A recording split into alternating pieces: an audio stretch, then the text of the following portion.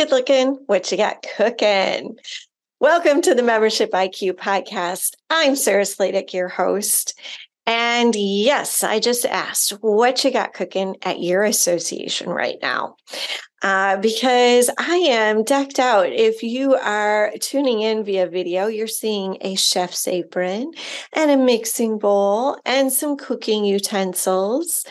And I am urging your association to mix up a steaming hot bowl of failure. Good. Yes, failure. You can't get anywhere without it. You gotta have it. It's so delicious. So if you are new to these podcasts, I basically do shows where I'm just talking off the cuff. And today I want to talk about failure. So this is unscripted. This might be silly. It might at times not even make any sense. But hey, I am willing to fail at this and not do that great of a job to show you this authenticity, this authentic me. And one place I do fail is in the kitchen. I'm not a very good cook. So I guess when I think about failures or difficulties or challenges, I automatically think of cooking. I'm not a very good cook. I have set taco shells on fire and oatmeal on fire and all kinds of things on fire. It's kind of a miracle my house is still standing. I'm not a good cook. It's a fireworks festival when I'm in the kitchen, and it's a huge mess. But I try and I learn, and there's a few dishes I've been able to master. So there was an association CEO a few years ago who I met.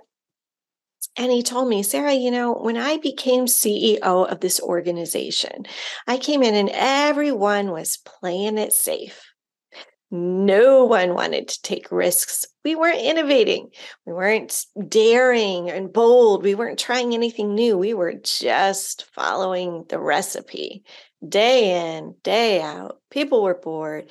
And I came in and I said, here's the thing. Every week, we're going to have a team meeting and I'm going to ask you, what have you failed at? Because we need to normalize failure. We need to get people really comfortable being outside of their comfort zones, trying something new and saying it's okay to fail. I want to take that even a step further, because do we ever really, truly fail? Is there such a thing as failure? When you think about it, not really. Not really. I technically failed at a business idea I had. I could easily argue that. I failed at it. Sparklers. It was terrible. I organized this huge conference, and then the recession hit, and sponsors left and attendance went down, and I ended up losing a ton of money on this business idea. And I carried that burden with me for such a long time that, I failed at this spectacularly and lost so much money. And what a disaster. And I didn't want to talk about it. And I didn't want to admit it. And I was miserable and embarrassed and humbled. And it was awful. It was awful. And then one day I was having coffee with someone, and he said, why are you talking so negatively about this experience? Do you realize, have you stopped to realize what you actually accomplished and all the good that happened as a result of you trying this and doing this? You brought in huge corporate sponsors. You organized the first conference of its type on a national scale. You brought in really prestigious speakers. You did this really cool concept and layout for the event itself. It was radical. It was new, and people are talking about it, and they keep asking you to do it again. And I was so wrapped up in the failure aspect that I actually failed to see all the goodness, all the benefit. all that had happened as a result of me taking a risk. And was it a failure? No, not exactly. It may have not met my expectations. I may have envisioned something else entirely, but no, it wasn't really truly a quote unquote failure.